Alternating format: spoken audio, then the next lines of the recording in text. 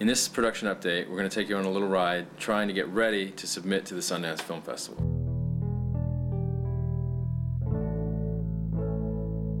We've been jamming really hard to make the Sundance deadline, so we've been trying to get a rough cut together.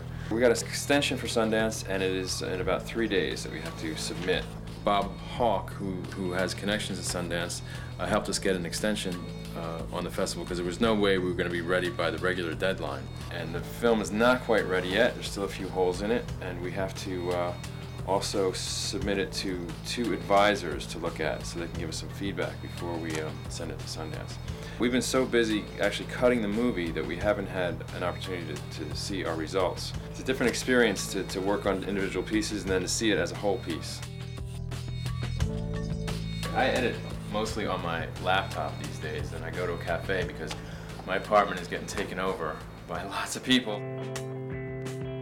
We were supposed to have it in by tomorrow, but last week we got an extension to our extension. It was sort of a miraculous demonstration, as my mom would say. When we were getting up against the deadline, we had such devastating output problems getting it out of the Avid into DVD that twice in a row we missed the FedEx deadline. Just as we were finding out we were going to miss FedEx, I got an unsolicited email from the Sundance Film Festival programmer, and they very generously gave us an extra 6 days, and that sort of saved us. We postponed twice, at least, getting the DVD to Bob Hawk, our consultant. And once again, we're stymied by our output.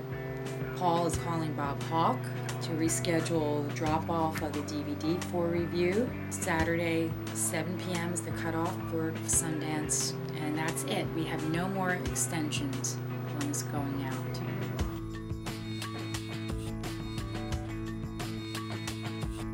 So we sent it out to Bob Hawk and also my cousin, Vince Sherry, who's a producer for Forensic Files and gives very good notes as well.